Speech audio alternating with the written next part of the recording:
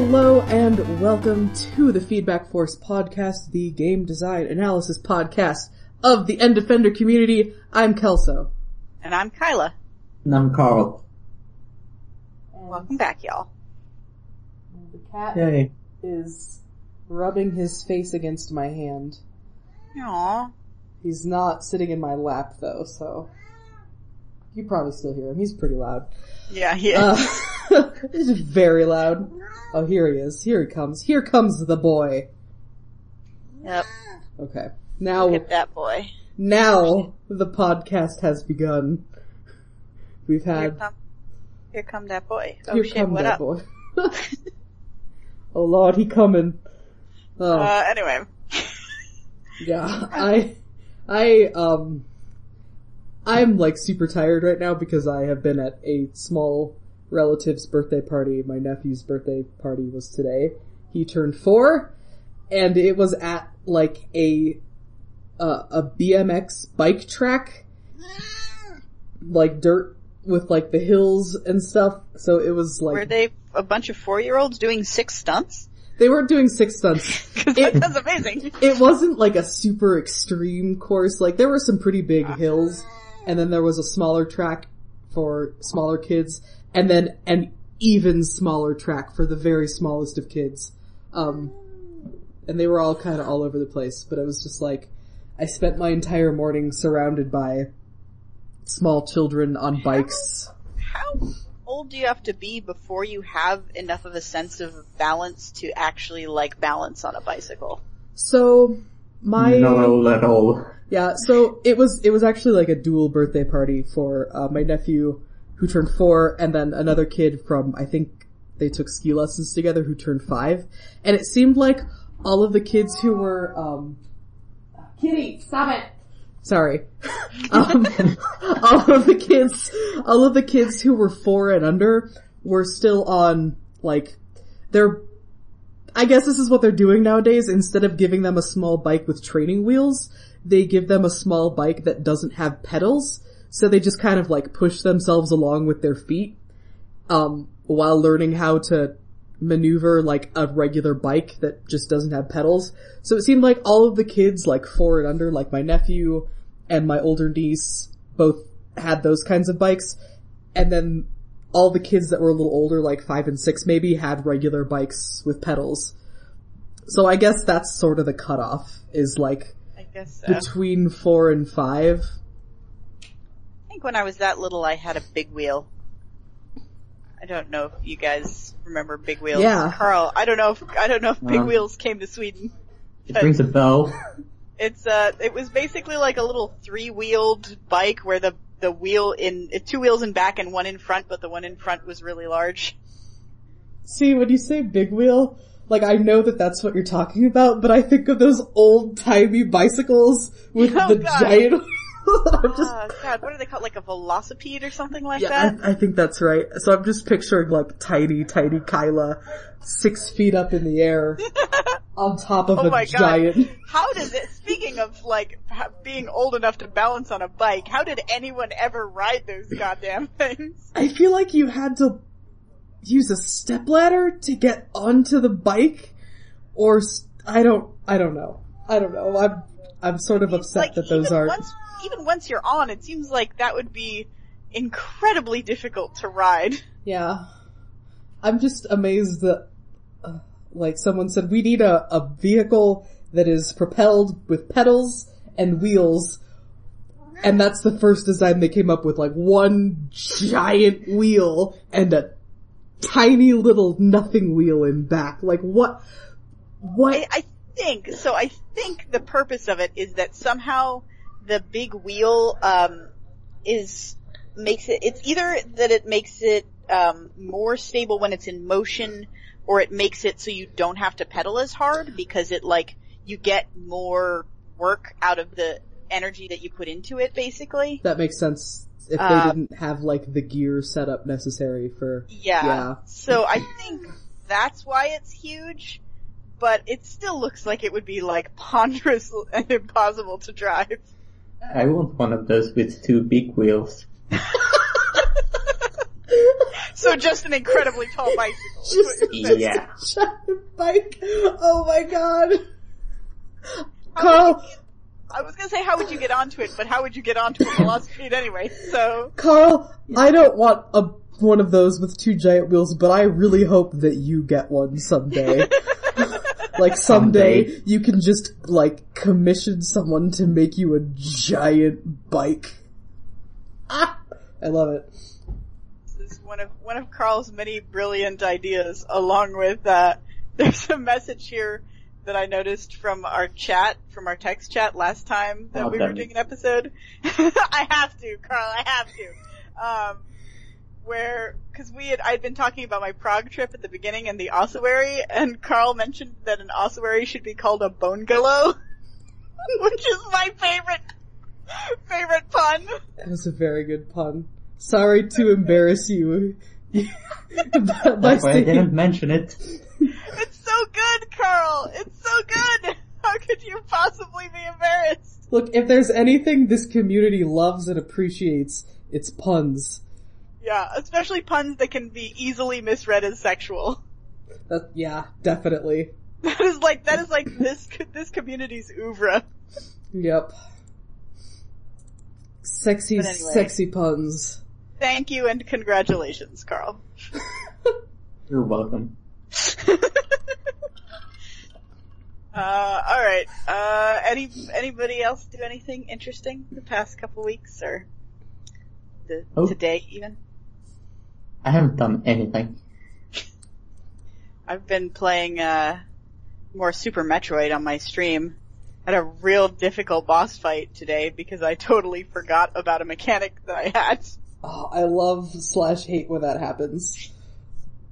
When you struggle because when of... that happens. Because you feel amazing once you figure it out. It's like, oh, this was actually super easy and I'm so powerful. But until you figure it out, it's like, why, the most frustrating thing. Yeah, except I didn't figure it out. One of my people said, have you tried doing blank? And I'm like, oh yeah, I forgot I can do that. Yep.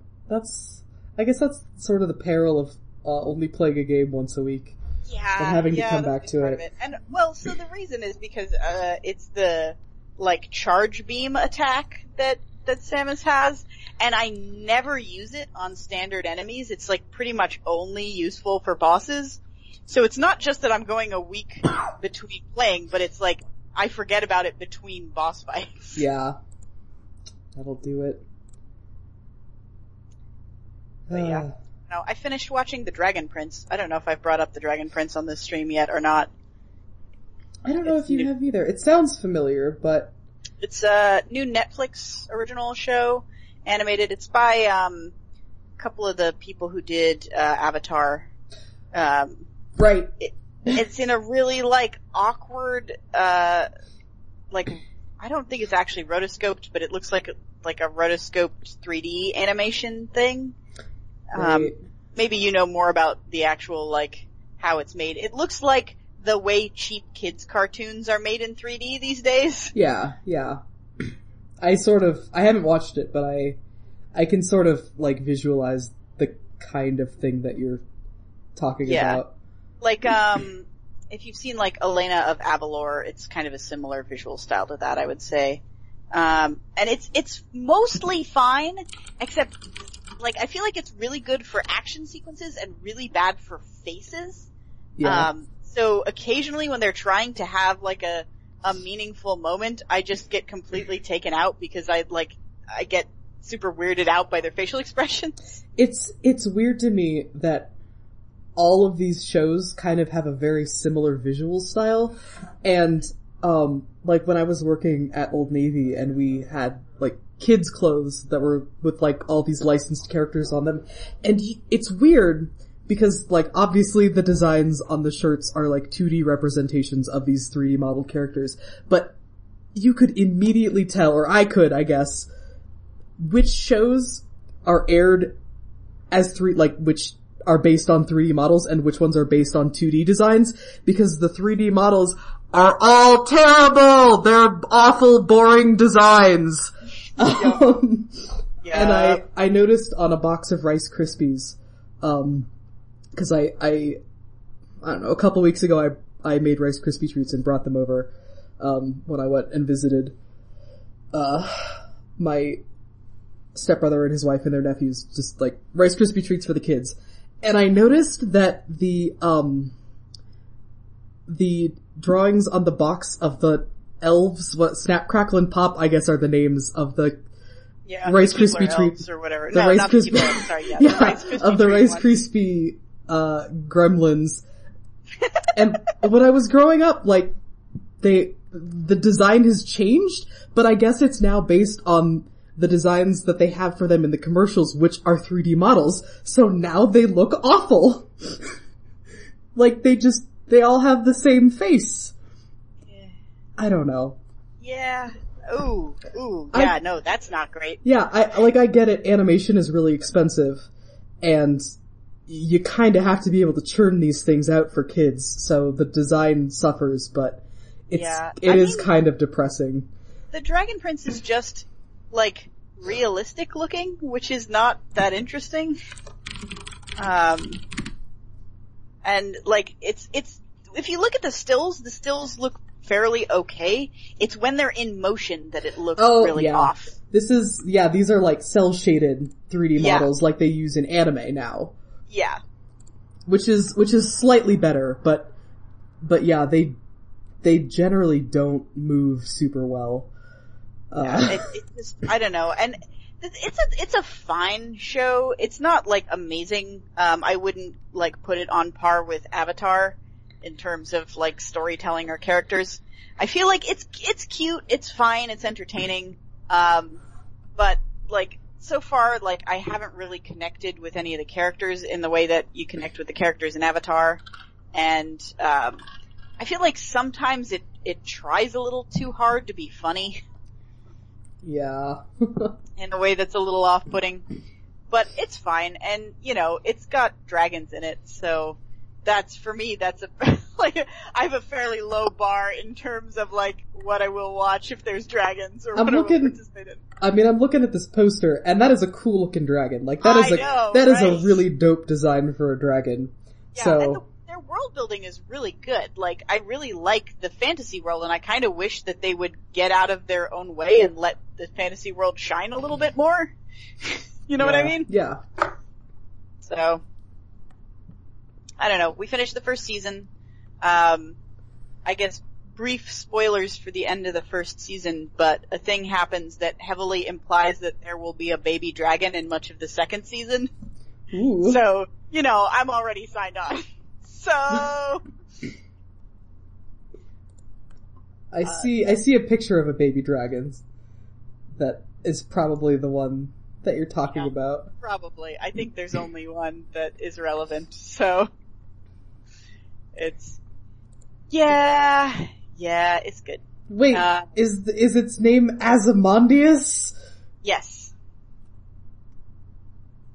I think I like that that's just Ozymandias with 2 letters switched around. Yeah.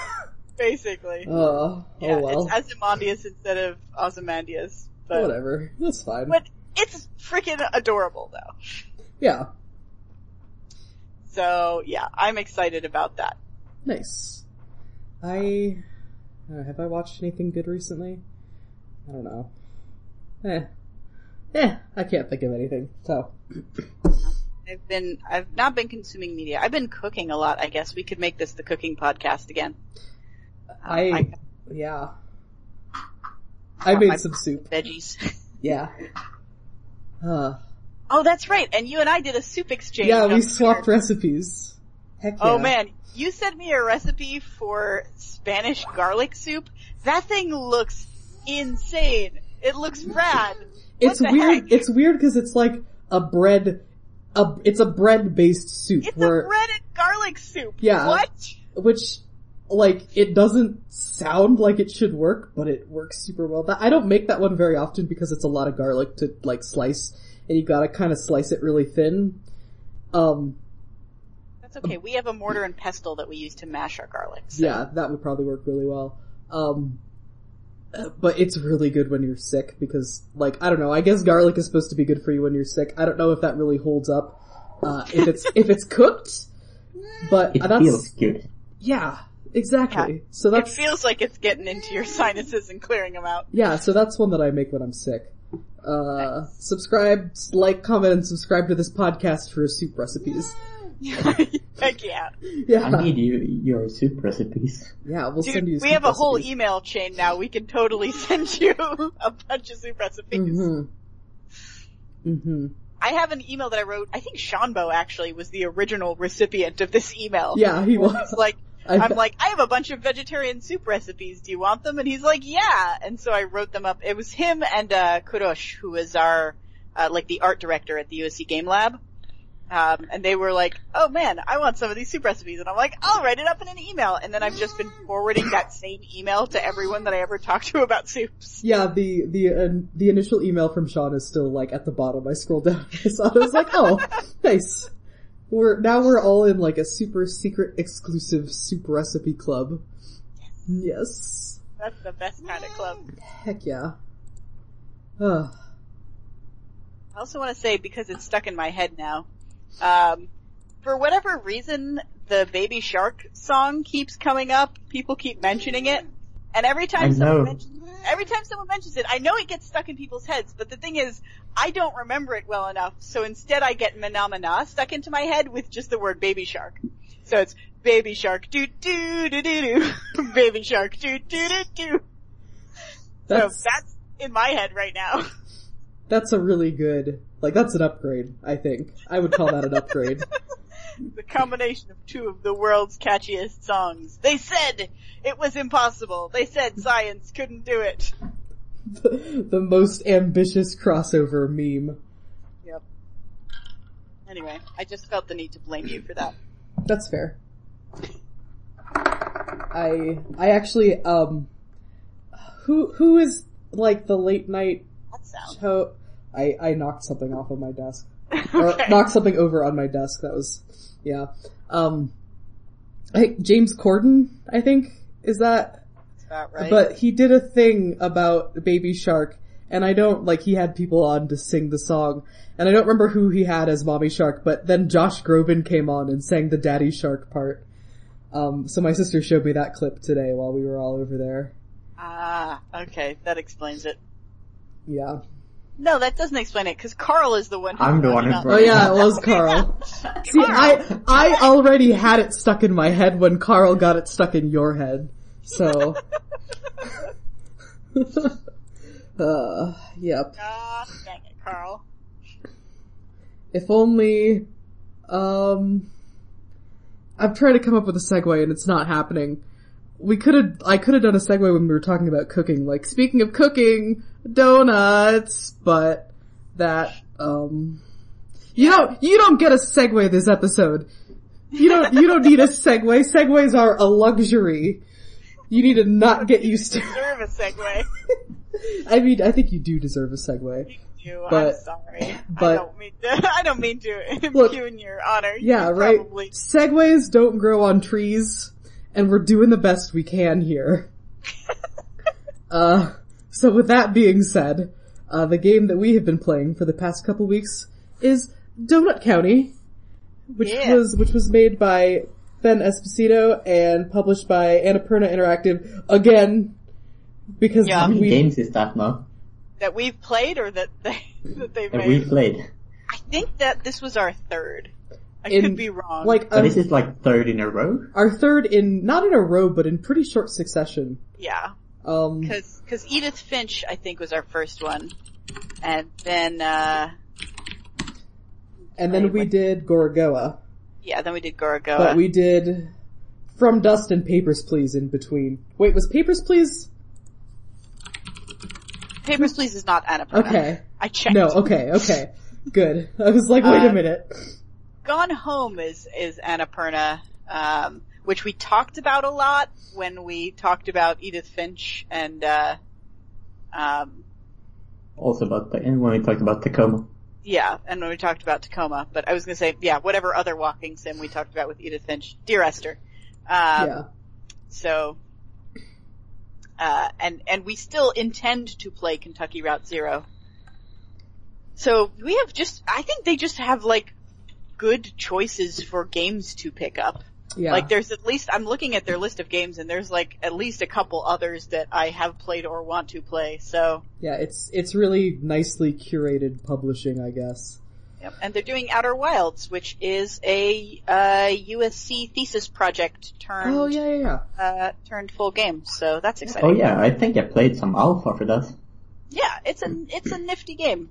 I've looked at it. I played like the student thesis version when I was still in LA because it was just like the year right after me. So it's like I already knew all the people involved. Nice. So yeah, that'll be cool. Yeah, we're gonna definitely do an episode on that one, so you can tell us about how it's progressed.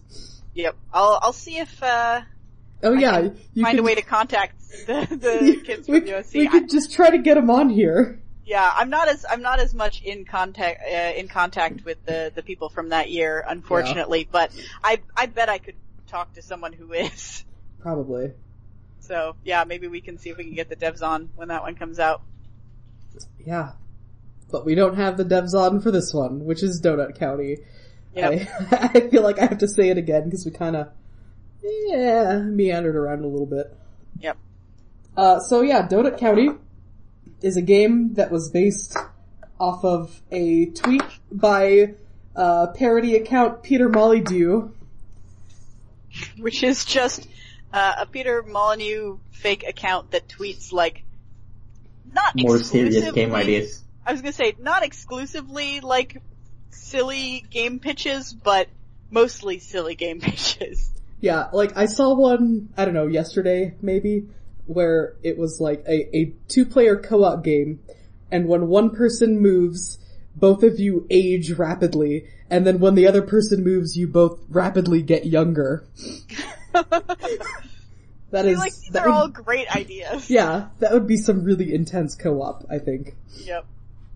I'd play it. Yeah. Definitely. I mean, I would play it for a little while and probably both, like, get mad at whoever I was playing with and they would be mad at me, and then we'd stop. But it would be an experience, like, and I think that's the point, is that it's an experience. Yes.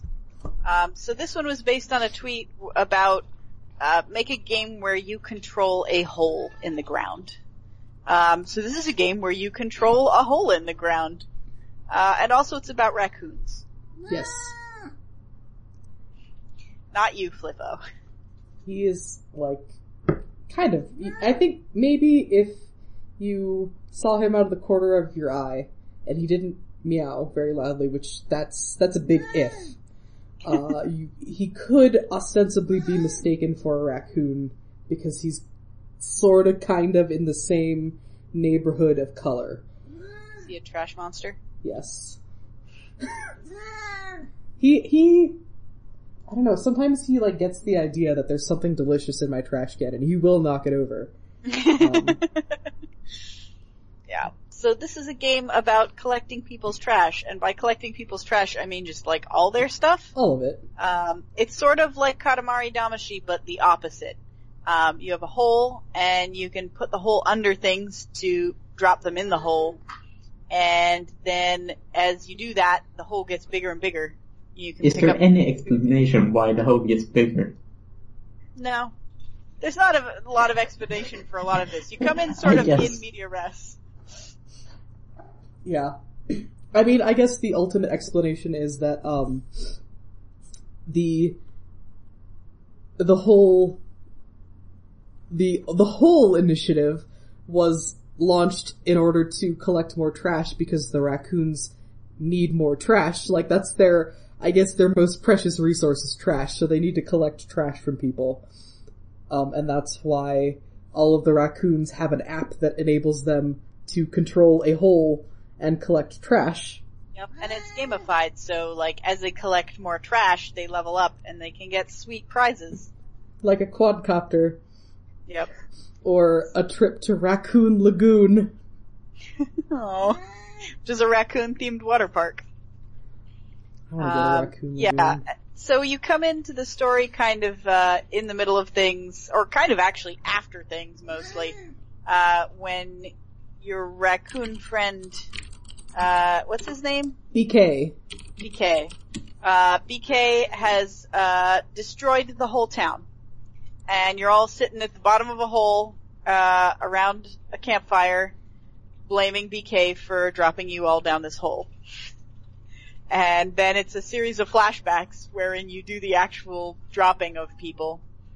And then you go on a quest to, fight the Trash King and figure out a way to get everybody out of the hole. Yep.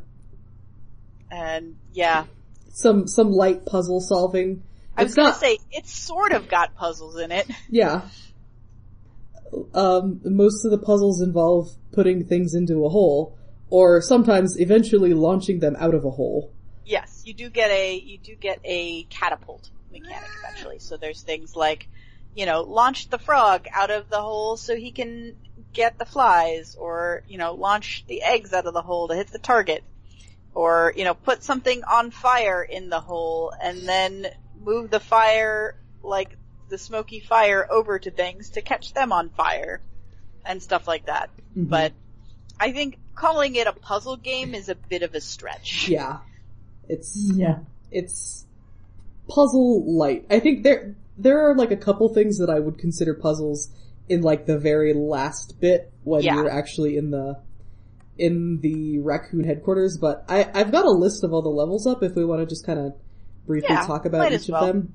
So, it starts off where you're texting each other. So there's like a text mechanic where you just like push a button in it and it makes the next message come up. And you can also quack at whoever you're texting. And if you quack enough, they quack back. Yes. Yep.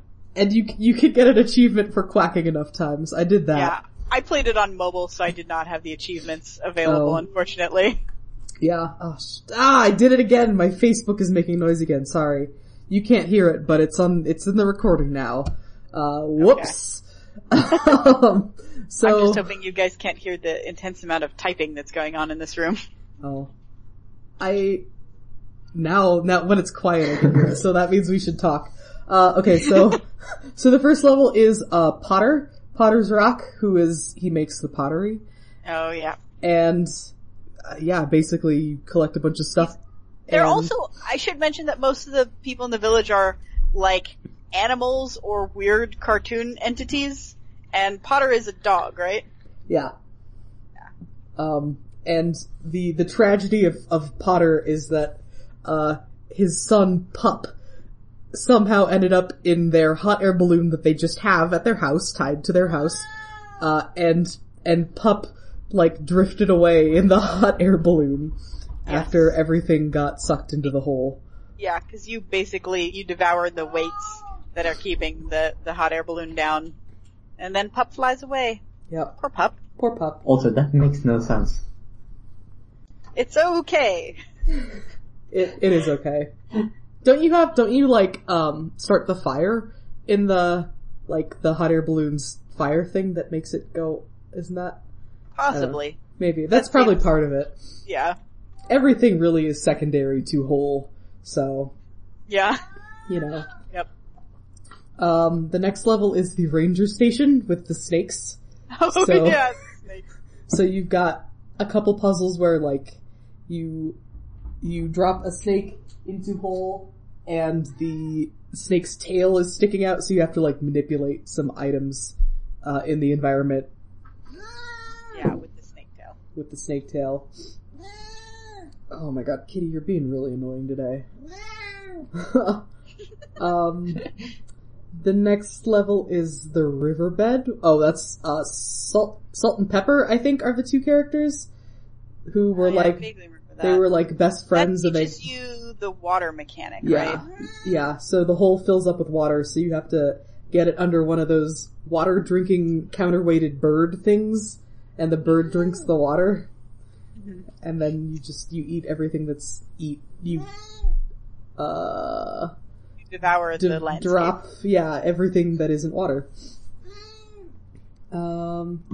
Next one is the next one is the campground, the like Joshua Tree. Oh yeah, that's probably one of my favorites, cause you have to set shit on fire. Yeah. I think the first time I played it, I think this level might have bugged out on me, where it just didn't, cause basically the way it generally works is you start very small, and then as the hole gets bigger, the camera also zooms out and shows you more stuff that you're able to drop in the hole, and that didn't happen at some point where it was sort of supposed to happen, but I reloaded the level and it worked fine, so that was not a... Yeah, so you devour, like, coals from the barbecue, and they make your hole spout fire for a little bit, and then you can use that to catch the trees on fire, which, like, breaks them up into small enough pieces that you can put them in the hole. Mm-hmm. The next one is Hopper Springs with the carrot, or with the bunnies and the carrots, which was one of my favorite mechanics. If you get 2 rabbits into the hole, it plays a bunch of music and hearts spout out, and then the hole gets huge, implying that the rabbits just reproduced a whole bunch. Yeah, and then the hole starts spewing out rabbits. Yeah, I thought that was, like, really, really cute. Yeah. And the audio cue that plays when the hearts are coming out is, like, really, really good. I don't know, it's just, like, bassy and percussive and really intense. I don't know, it appeals to me for some reason. I don't even remember what it was. I played this, like, the very first evening after, like, our previous podcast. And so I'm a little bit, like, it's been a little bit. That's fair. I have played it, like, 3 times now, and then I went back and played a couple of levels that I just liked, and grabbed a couple extra achievements. It's like a 2-hour game. Yeah, it's pretty quick. It does not take very much time to get through. Okay, next level is the beach with the fireworks stand. So, in that one, you drop lit fireworks into the hole, and then they, like, explode. Yeah, they shoot out, like, missiles out of the hole.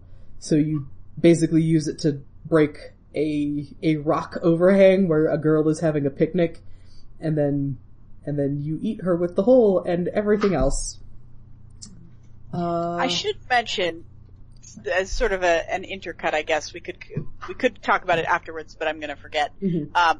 Maybe one of the best things about the game is everything you drop in the hole gets put in a little, like, encyclopedia type thing, so you can read a description of it after the level. The Trashopedia. Mm-hmm. And they're all, like, descriptions from the point of view of the raccoons, which is pretty fantastic. I think that writing is, like, one of the best parts of the game. Yeah, so there'll be, like a soup can or a soda can, and it'll be like, this is an impenetrable fortress that holds food. It holds delicious treasures inside. Or I think there was one that was like a cooking pot, and it was like, this heats up very hot to protect your food from thieves. Yeah. Or, I don't know, they'd like cardboard boxes being described as a free house. Yep. My favorite one was, I think it was the lizards. It's like, these have sticky feet. If I had sticky feet, I would walk on the ceiling and scream. Yeah. That was my favorite one. I felt that one pretty deeply in my heart. You also wanna walk on the ceiling and scream. Yeah. Speaking of lizards, the next one is, there are chameleons. Oh, this is like the old man, possibly dog man, who lives in the neighborhood, and he, like, knows, like, that BK has been causing all of this trouble the whole time. But there are, like, chameleons, and they're camouflaged, and you gotta pick them up, and nothing else really happens. They're hard to spot, but you can see their eyes if you look closely. Mm-hmm. There's an achievement there if you can, cause there's like a little radio playing music, in that scene, and if you drop it down the hole, the music stops. So if you drop everything else down the hole but leave the radio till last, you get an achievement. Yeah, I think it's called Music Lover. Yeah. I had to drop it because the sound was, like, it was so loud. Was it? It wasn't like it wasn't affected by the volume slider. Oh. That's weird. Whoops. Okay, the next one is the one where you get the catapult. It's the chicken barn. Yeah. There's poor sad chicken being separated from her chicken husband. Yep. What's the chicken's name? I don't remember. It's like Henrietta or something else funny. Like, kiss the chicken! No! And yeah, the puzzles basically just involve, like, shooting things out of the hole and flipping a switch. Yeah, cause with the catapult, whatever you took into the hole recently, and the game kind of picks the item for you, rather than it being actually what you dropped in most recently. But the game allows you to shoot that item out of the hole based on wherever the hole is located. Yeah, so basically I think you reunite the chicken with her chicken husband. Mm-hmm. Like he's out in the yard in a cage, like, oh, business is so bad, we had to sell our prize rooster.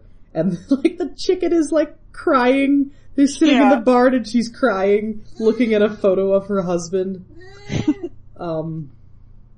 I think the main goal is to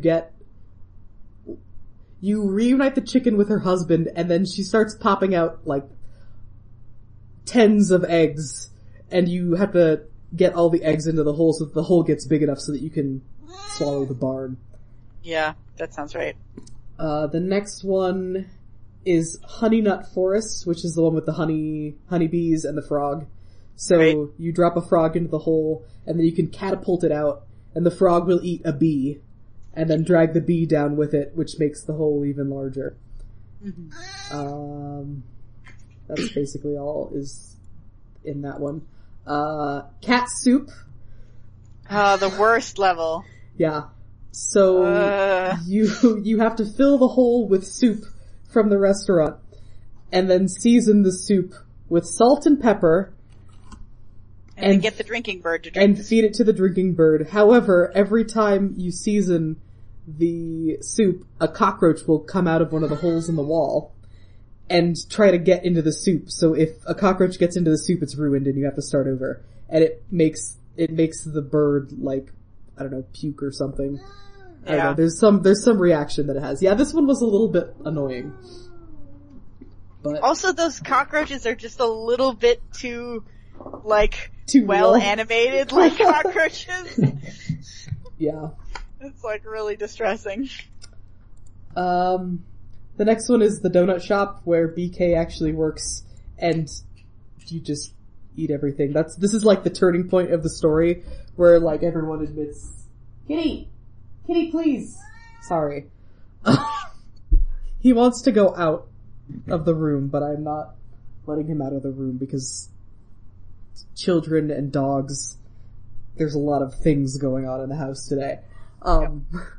So, yeah, we're like, everyone has it has been revealed that BK is behind all of the trash and the disappearances. That was pretty obvious. Yeah, it was super obvious. Also in that level, it's not actually BK that deploys the hole, right? Oh, right, it's like it's his friend, the human friend is the one who deploys the hole in order to teach BK a lesson. Yeah, and also smashes his quadcopter. Yeah. Yeah. The next one is the abandoned house where you recruit the possum. The possum who is like a conspiracy theorist, and Mira thinks that he's creepy, which he kind of is. And he was saying like that the earth is flat but also hollow. That kind of conspiracy theorist. So you are recruiting the possum to try to fix the issue, and the gimmick with this level is that it's all dark, so you have to swallow a flashlight and then batteries for the flashlight to shine light out of the hole so that you can see what you're dropping into the hole. But also there's a cat in the level, and if the cat runs into the hole, then it automatically loses all its light. Yeah. Which I don't understand quite why that happens, but sure. We don't question it. Yep. Yeah, no. Like most things in this game, we don't question. Then the next one is... Oh my god, Kitty, you're being so annoying. The next one is Raccoon Lagoon. So... Kitty, please, stop! This is gonna be just a mess of an episode. Wow. You need the raccoon police scanner to find out where Pup and the hot air balloon are so that you can take the hot air balloon to Raccoon HQ. So, the raccoon police chief is on vacation at Raccoon Lagoon, so you have to basically destroy the whole thing just to get the police scanner. Mm-hmm. So, in that one, you have to use water in the hole to make a water wheel on like a flume ride go. And that's really the only noteworthy thing. Yeah, I think you also spin a Ferris wheel around with the water pump. That too. Yeah. That crashes into the mountain. Yeah. And makes the mountain explode. You do a lot of destruction. A lot of destruction, true. The next one is the highway, where you have to, that's where... It's the first kind of combat type one, almost. Yeah. That's where the actual hot air balloon is, and all the traffic is backed up because of the hot air balloon, I guess. So you just are swallowing a bunch of cars, like a little mouse car, and the raccoon police are trying to get the hot air balloon down, I guess, and you have to shoot raccoons onto the hot air balloon so that they grab onto it and weigh it down so that the hot air balloon like goes into the hole so that you can then have the hot air balloon. And then from there... Then you swallow all the cars. And then, and then you swallow all of the cars. Just because you're there. Yeah, because you're there. You have a hole. You fill the hole. I mean, it was satisfying. Yeah, it really was. Even though you don't do anything, like, the cars just start driving into the hole. You would think at some point they would stop, but... I had a sudden weird flashback where I was remembering there's like a work of fiction where one of the characters says, "What do holes want?" and another character says, "To get filled?" And this character says, "No, they want to get bigger." It's like, okay. Amazing. And then I remembered it's from Carry On, which is a lovely novel that I highly recommend. It's like a gayer parody of Harry Potter. Nice. But it's written in all earnestness and it's actually very good. It's amazing that this game managed to encompass both functions of a hole. You put things into the hole and also it gets bigger. Yep. Amazing. This is the essence of hole. Yep. And then you have the hot air balloon, so you go to the raccoon headquarters and BK texts the Trash King and says, "Hey, can we maybe give everyone their trash back and get them out of the holes?" And Trash King, first he says, "New number, who dis?" And then he doesn't respond. So you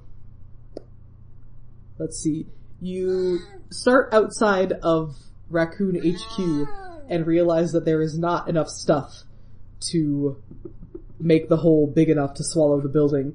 So the possum gives you like a little USB dongle, and he's like, "Okay, we're gonna hack into the building." So you shoot the USB at a security camera, and then that enables you to spawn a hole inside of the building. Yep. And at that point you're basically just going in and wrecking up the building. Yep, and this is the, level that actually has a few kind of puzzly things. Yeah. Like, you have to get key cards that match certain doors, and you have to use some of the mechanics that you learned previously to, cause things to happen in certain orders, and, it's actually the most, thinky of the levels, which I kind of wish that, more of the whole game had been like this. Yeah. I gotta say, I just love colored key cards. Yeah. You should bring them back into games. As a thing. Yeah. It's so satisfying to see a red door and find a red key card. That's true. Yeah. You know what game has key cards? Deadly Premonition. We were talking about it before the episode. Oh yeah, if you're a fan of Deadly Premonition, it's on sale right now, up through I think October 11th. It's $2.50 on Steam. Mm-hmm. Yeah. So we keep saying we're gonna play it, but we never have because it's really long. But yeah, because eventually, it's 30 hours. eventually someday we will play it since we all have it now. Yeah, once we have a time where we know we're not going to be able to record for a month or something, maybe. Yeah, I was actually going to suggest it for the holiday season, since that's when we usually take a bit of a hiatus. But anyway, the key cards. This game has them. Doom has them. I mean, really not just a lot of games have colored keys for colored doors, or shapes that match a door, and you have to get a key that's that shape, or whatever. Yeah, I was thinking specifically key cards, and the first thing that came to mind was Doom. Yeah. But it's such a Doom thing. It is an extremely Doom thing, yes. Another game that we have said we will play on this podcast. At least a new one. Are there key cards in the new Doom? Oh, I haven't played either of them. I don't think so. Oh. I can't remember. How dare they get rid of the key cards? Possibly, maybe. So yeah, you have to go into the biology lab and the anthropology lab, and you do more puzzles with snake tails and with the frog collecting flies and making things go off in a specific sequence, sort of similar to the salt and pepper soup thing. And then you confront the Trash King. And the Trash... Then you have a boss battle, which is kind of a weird thing. Yeah. Yeah. You go to the Trash King, and he's like, look, we could give them their trash back, or you can get a promotion and this solid gold quadcopter. And then the quadcopter flies out, and you have to fight a quadcopter armed with missiles, as a whole. Armed with bombs and missiles, and a cement cannon. So that's the big thing. If you get hit with a cement cannon, you cannot drop the bombs that later come out of the quadcopter into the hole and then catapult them back up at the, quadcopter. It actually is trying to fill in the hole with cement, which is not what you want. Not what you want, no. And then, eventually, just when you think that BK has betrayed you in favor of the Trash King, he comes out and says, just kidding, I didn't betray you, and then you hack the quadcopter by shooting the dongle at the quadcopter again. One's timed, but I don't know what happens if the time limit runs out. You just, you can die in that fight. Yeah, you can die in that fight. The quadcopter will shoot a beam at your, hot air balloon, and if you get hit enough times, then you just lose. But yeah, eventually you crash the quadcopter, and you swallow the quadcopter, and it turns into a tornado, which you then use to destroy the, raccoon headquarters. Yeah. And then everyone gets their trash back, and it's the end of the game. Yep. The world is restored. I really liked that boss fight because, I don't know, I mean, this has to have been intentional, but it was extremely Metal Gear. The quadcopter makes a robotic, roaring sound like Metal Gear does in Metal Gear Solid, and it has that kind of music. So, that's... Yeah, no, it's has a cute to be and surprisingly intense little boss fight. Yeah, I definitely was not expecting a boss fight at the end of this game. It really was a pleasant surprise. I was not expecting BK to be on your side. Yeah, he's kind of a jerk for basically the whole game, so it's a bit surprising. But he does come around eventually. Yep. Even though you crushed his quadcopter. Yeah, even though you destroyed his quadcopter. Yeah, but he gets a new quadcopter at the end, so it's fine. Yep. And that's what you do, instead of a regular credits sequence, you fly a quadcopter around the environment, and the credits pop up as you fly near it. Which credits are in the environment. Which was very nice. Yeah. That was a cute little interactive credit sequence. I always find it endearing when you have some kind of interactivity that lets you sort of uncover the credits on your own. Yeah. Which doesn't work in, I would say most cases, but this game was made by a very small team of people, so it works in this case. Yeah. There's an achievement on the credit screen too if you fly the quadcopter through the donut hole. Yeah. And there's another one. I had to look this one up because I was like, what is this? The getaway vehicle? So I looked up a bunch of, if you find the anchor and follow it like all the way the fuck up to like the top of the level, there's a giant blimp that's shaped like a raccoon. It's an airship. Like, you know, a JRPG giant blimp, but with like a pirate ship floating underneath it. And that's the Trash King's getaway vehicle, and it's nice. It's all crewed with raccoons. Really cute. There was also, there's like an achievement for you can like break into the secret safe in Raccoon headquarters. You can make like the perfect soup recipe in the soup kitchen level, and it's, I don't know. Seems like there's some kind of cute Easter eggs. The game is, I feel like cute is sort of the operative word for this game. Like everything about it is very cute, and it's like funny in the moment, but it has a sort of like cotton candy appeal to it where there's just not a lot of substance to this game. You play it and then you're like, well, that was fine. I'm done. Yeah, cotton candy is also a very appropriate comparison because of that video that everyone has seen about it. of the raccoon trying to wash his cotton candy and it just dissolves. Poor thing. Yeah, that's kind of how I felt like. It's cute, and I was like, you know, it's exciting as a concept, and it tries, it like tentatively does a few of the things that, you know, to sort of live up to that promise, but in the end it's just sort of like very insubstantial. Yeah, I think. Yeah. But at the same time I would say, like, even though it's insubstantial, it's pretty like soothing to play.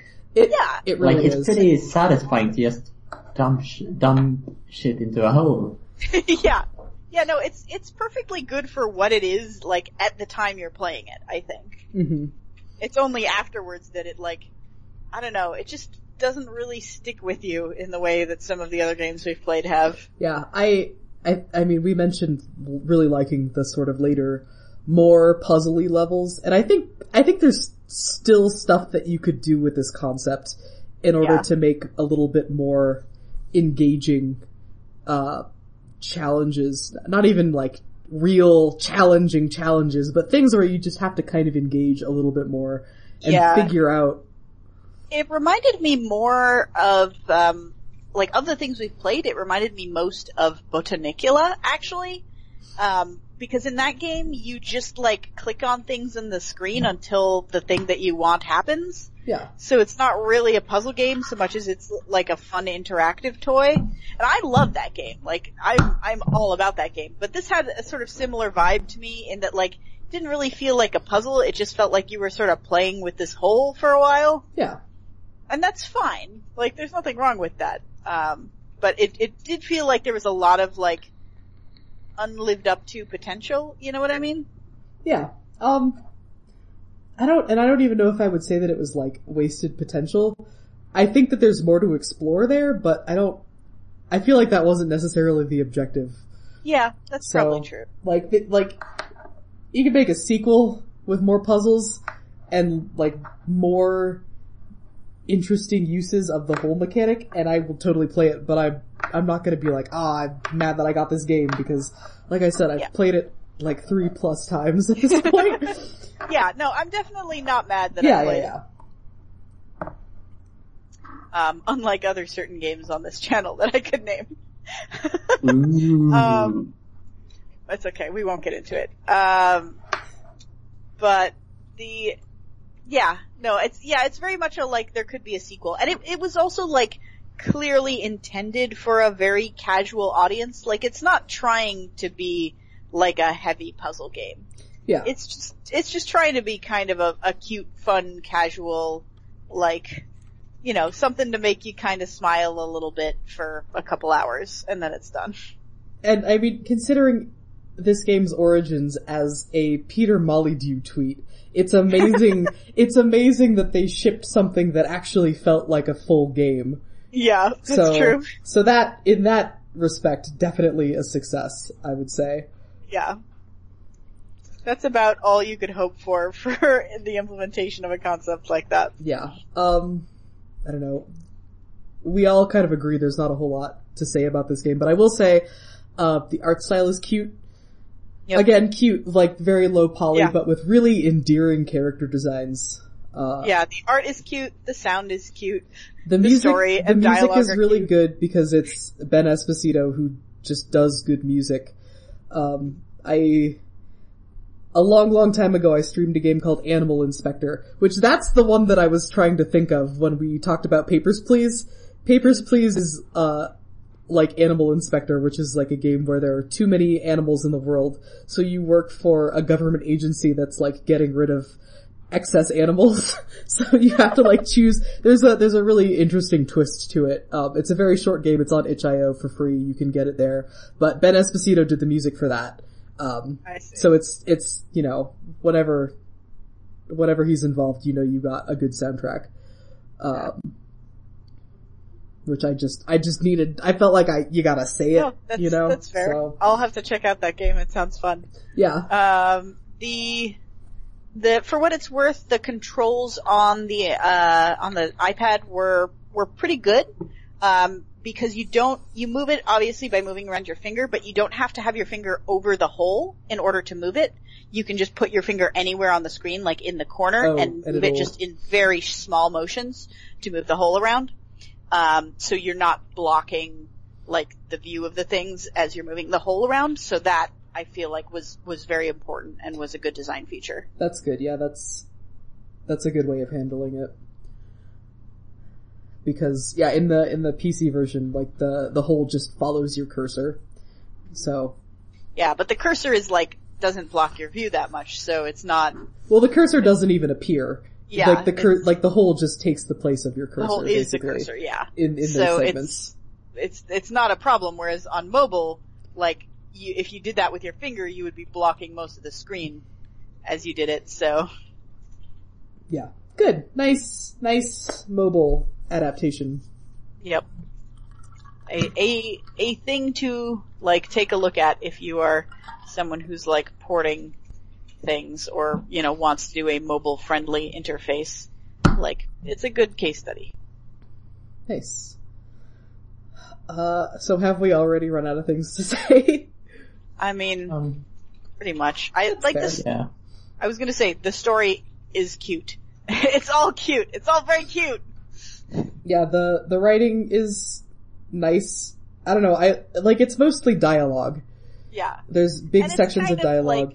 It's kind of like quippy and, you know, it's not exactly like meme heavy. Like, I don't think it's gonna age as poorly as some, like, meme heavy stuff, but it might age. I think eventually it's gonna age and the dialogue's gonna feel really weird and dated because it's very much like in NetSpeak in Yeah. a lot of it. That's true. I had a thing and I forgot it. Oh, I was gonna say that the dialogue is nowhere near, like, Gyromancer quality. Japes. No japes involved. No japes involved, unfortunately.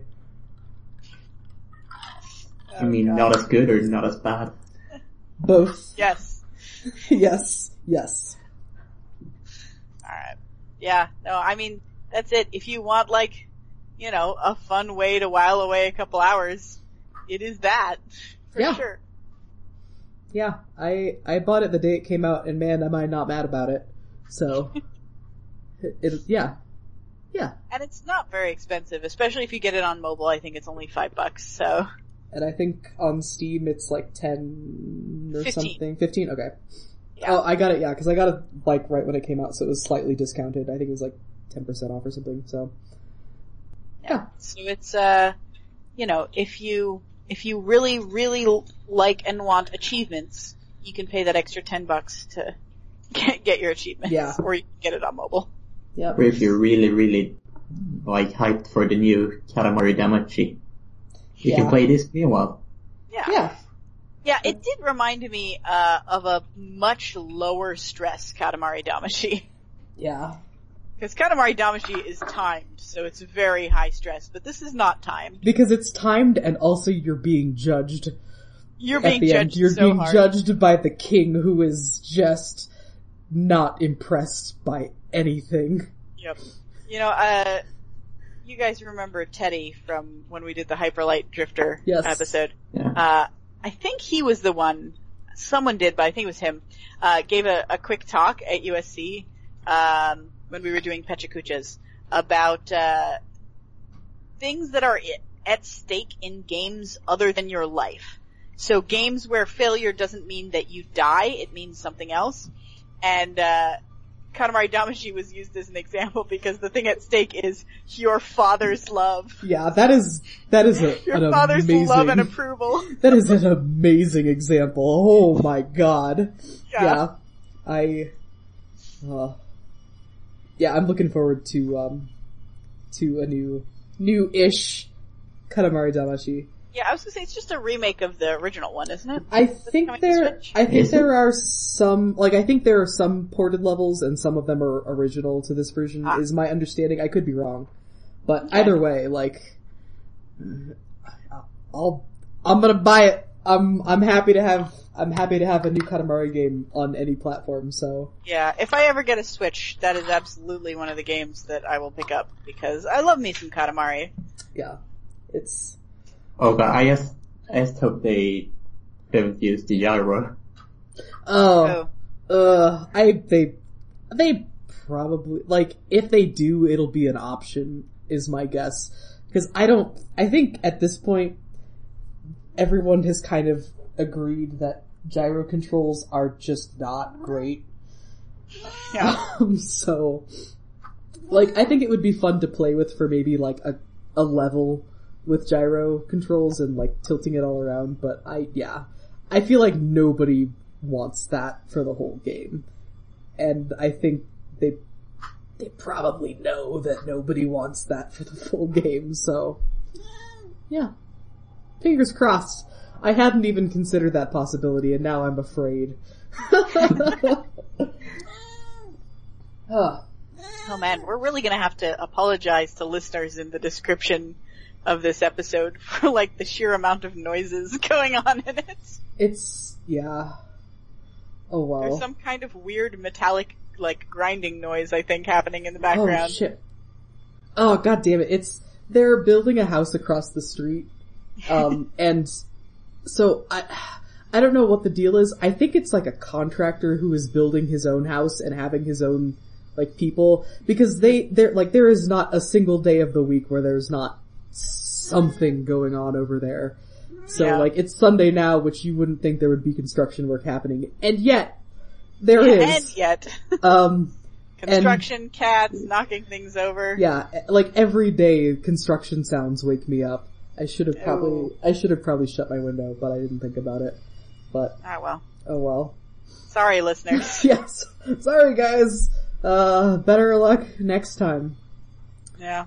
Speaking of next time. Yeah, I was gonna say, good segue. Look, you get one segue this episode. Not two, but one, and you're gonna take it and you're gonna like it. You better like it. You better appreciate it. Yeah. So, speaking of next time. Appreciate the work we go through to give you these segues. Our next game. And then ruin them by talking about them. Yeah. Look, I feel like that's kind of the hallmark, is we come up with a really good segue. Yeah. Is drawing attention to the segue. At least this isn't one of those podcasts where the title of the podcast is something silly that someone says during the episode. So whenever someone says something silly, everyone else goes, "That's the title of the podcast!" And then you can't use it as the title of the podcast. I've been on a podcast like that before, where the whole thing was just coming up with, who can say the dumbest, funniest thing to take completely out of context and make the title. Luckily, we have ready-made titles in the names of our games. Yeah, exactly. Such as the name of next week's game. Which is possibly Naissance? Possibly... That was a bad segue, 'cause we don't actually know what the name is. Yeah, it's, Naissance or possibly Naissance. We're not entirely sure. Possibly Nascency? Yeah. But... I don't know how it's pronounced. This is a... I don't want to call it an art game, but it's one of those first person sort of abstract exploration, vaguely puzzly games, sort of. So this and Cairo and, what was the one? Beginner's Guide? Not the Beginner's Guide. The one that takes place in, oh god, this is gonna bother me now, because I have that game and I've played that game. I think Seanbo has streamed it at some point. Is it that weird sort of psychological horror game type one? It's not psychological horror. Oh no. Oh god, I can't believe this isn't coming to me. I guess I didn't mean psychological horror. The one that takes place in like a psychiatrist's office for part of it. Is that a different one? Does it? I don't know. I don't think it does. I have no idea what you're talking. Oh, I'm like so ashamed of myself that I cannot remember the name of it. I'm going through my Steam list. Really? Well, I'm gonna look at Seanbo's games that he's played on Play by Play. It was quite a while ago.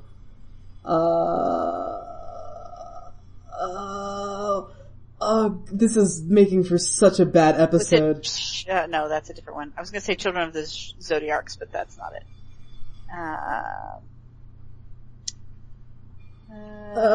Titles, it wasn't that one. Wait, when did he play Alan Wake? He played Alan Wake? What? I guess that was in After Class. It was not technically play-by-play. Okay, look. Oh my god, I'm so sorry to anyone who has the misfortune. Was it The Guest? No. Okay, The Guest is the one I was thinking of, I think. Okay, look. I'm so upset. I'm so upset that I, okay,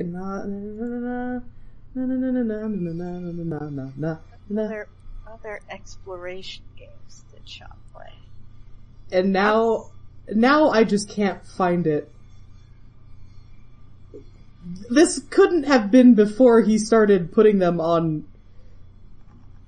No, they're all on YouTube, from the very beginning, so. Are you sure? Antichamber! It was Antichamber! Antichamber, that's the one that I was looking for! Okay. Antichamber, god damn it. Antichamber is very puzzly. Yeah. But, yeah, and I mean, it's... I understand why you... Yeah, because they give you, like, exactly no text or anything that tells you how to play the game. They just drop you in it. It's highly atmospheric. There's puzzling. Got its own set of rules. Yeah, it's got its own set of rules. There's puzzling, there's exploring, there is no guidance. And it's abstract. I really liked Antichamber, so, it did make me very motion sick, so we'll see if this is the same. Yeah, Naissance/Nascency, is like the opposite, where everything in Antichamber is white, and everything in Naissance looks like black and gray. But anyway, yeah, it basically gives you just this big environment, and you explore it, and you solve some puzzles. Okay. And this game came out a number of years ago, and it has recently been made free, just forever. So, that's easy. You have no reason not to play it. It's a free game. Go for it. Yeah. It's like sort of a tribute to brutalism, in a way. Yeah. Which I am all about. I like brutalism.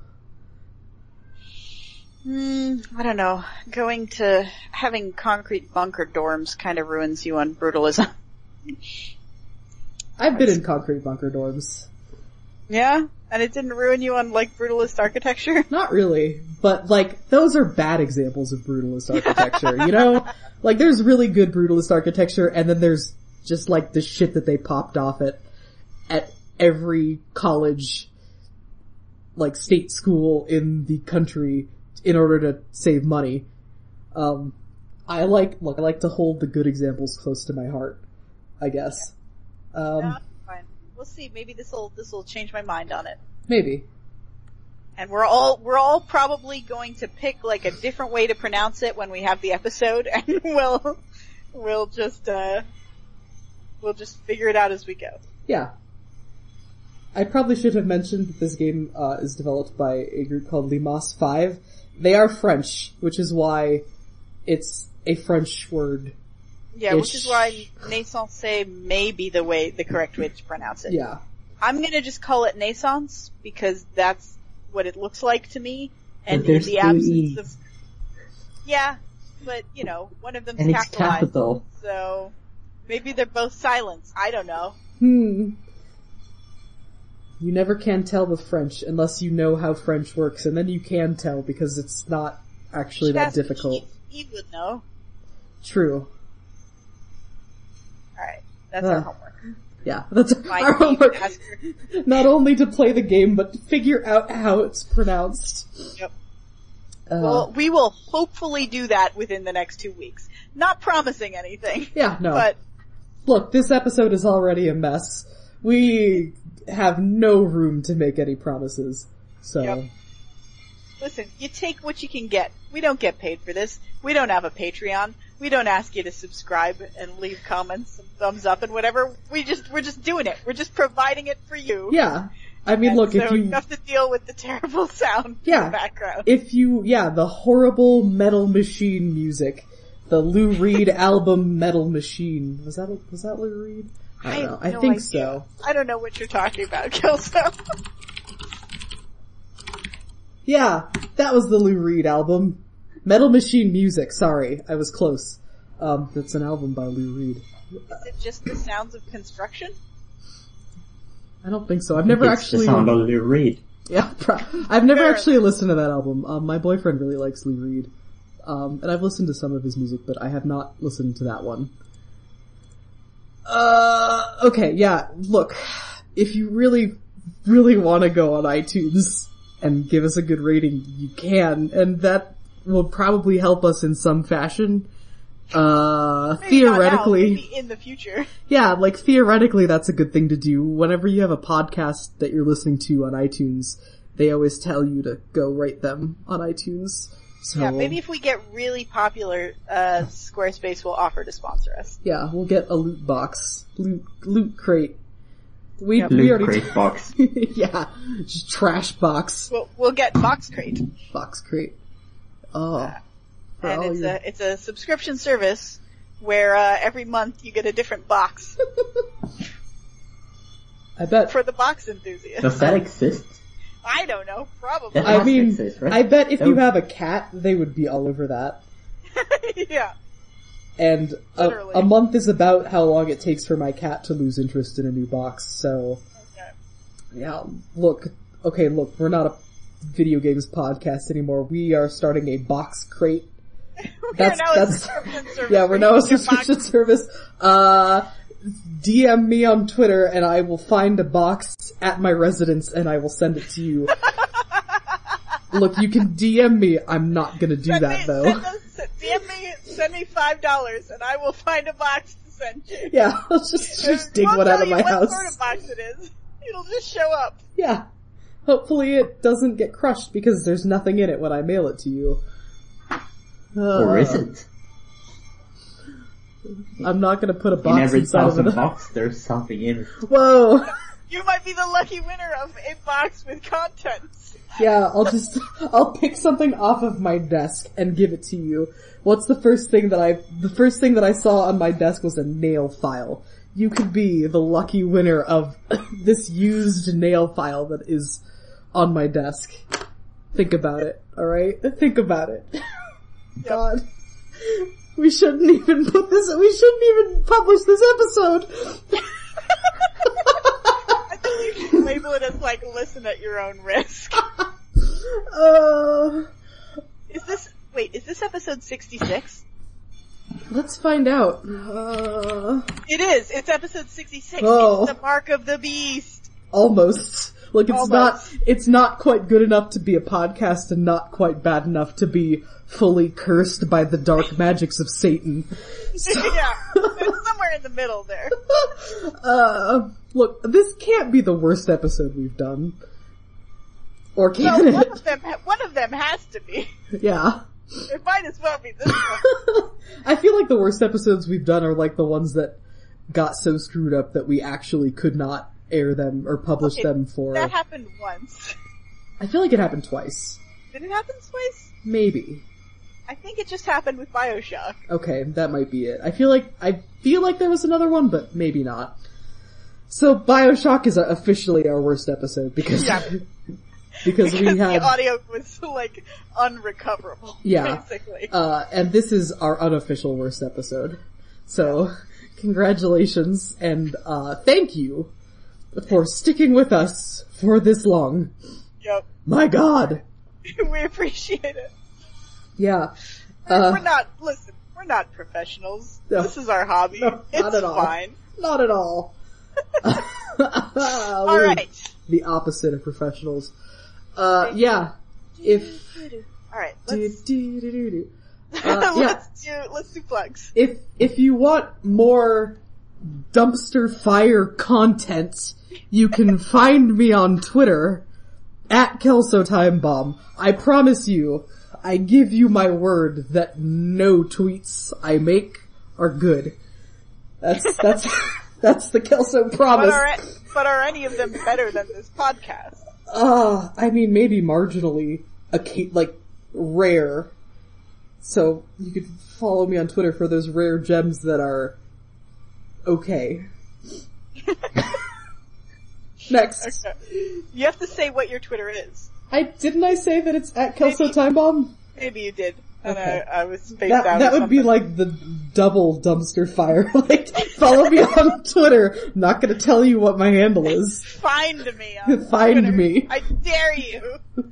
Can you complete the challenge? Alright. I am at Kyla_go on Twitter, and twitch.tv/CageTiger, spelled with a K. I do a Sunday morning stream every week at 10 a.m. Pacific, where I play old nostalgic video games. Not necessarily my nostalgia. They're ones that I haven't played when I was a kid, but that other people are nostalgic about. And we see, how they hold up. And we're getting close to the end of Super Metroid, I think. So, just 1 or 2 more weeks on that, I'm guessing. Nice. And then I have to figure out what I'm gonna do now that Emu Paradise has been gone offline. Oh, yeah. Because that's where I get all my old games. I think the best thing about that is that Nintendo shut them down because I guess Nintendo's trying to get back into... Well, they want an actual market for their old titles, and yet they have... People, I suppose, have found, signatures from the actual creators of the ROMs. Yeah, so in the data. They shut down the ROM site and they are selling the ROMs back to you. Yeah. Which probably is not legal, but, I mean, who's gonna fucking sue Nintendo at this point, right? Yeah. And I mean, the legality of the ROMs is suspect to begin with. Yeah. But it's a mess. Yeah. And it's really upsetting because, I know that yes, it's piracy, but there really is a huge argument to be made for the preservation angle. Yeah. Yeah, if they're not going to, provide a way to access and preserve their old games, then, fans should be allowed to do it. I mean, how the fuck else are you gonna play a fucking Satellaview game, which is a game that was, broadcast over a TV signals. They only had this in Japan on, I think it was the NES. And you could only access those games for a limited amount of time before they broadcast a new one. So the only way to get those games now is to find a Satellaview cartridge that was never updated. And a few years ago, they found a new Kirby Satellaview game, and it was a big, huge deal, and everyone was super excited about it. And all that shit's just gone now. Fuck you, we're Nintendo. Carl, how do you feel about Twitter? That's Card3. Sorry, I got really mad at Nintendo there for a second. Yep. I got really excited about Satellaview. Yep. Yeah, there was some weird similar thing with, some of the old Pokemon games had something like that, where there was a special thing you could get if you tuned into Japanese TV at the right time. Yeah. You could get special secret Pokemon downloads. Yep. I don't even know, man. All right, gone. we should end this podcast because man, that grinding metal sound is so bad. I'm surprised it's bad because it's like across the street. This construction sucks and I have to wake up to it every morning. So now you know what it's like. Now you know what it's like. Play this podcast at 7 a.m. tomorrow. Just cue it up and you'll understand what it's like. Thank you for listening. I'm sorry that you have had to listen to this. Better luck next time. I hope we were entertaining enough to soothe you over the horrible noises. Yeah. And, maybe next episode I'll shut my damn window. Sounds good. Yeah. Alright. Well. Professional podcasters podcasters here. Goodbye. We'll see you next time. Bye.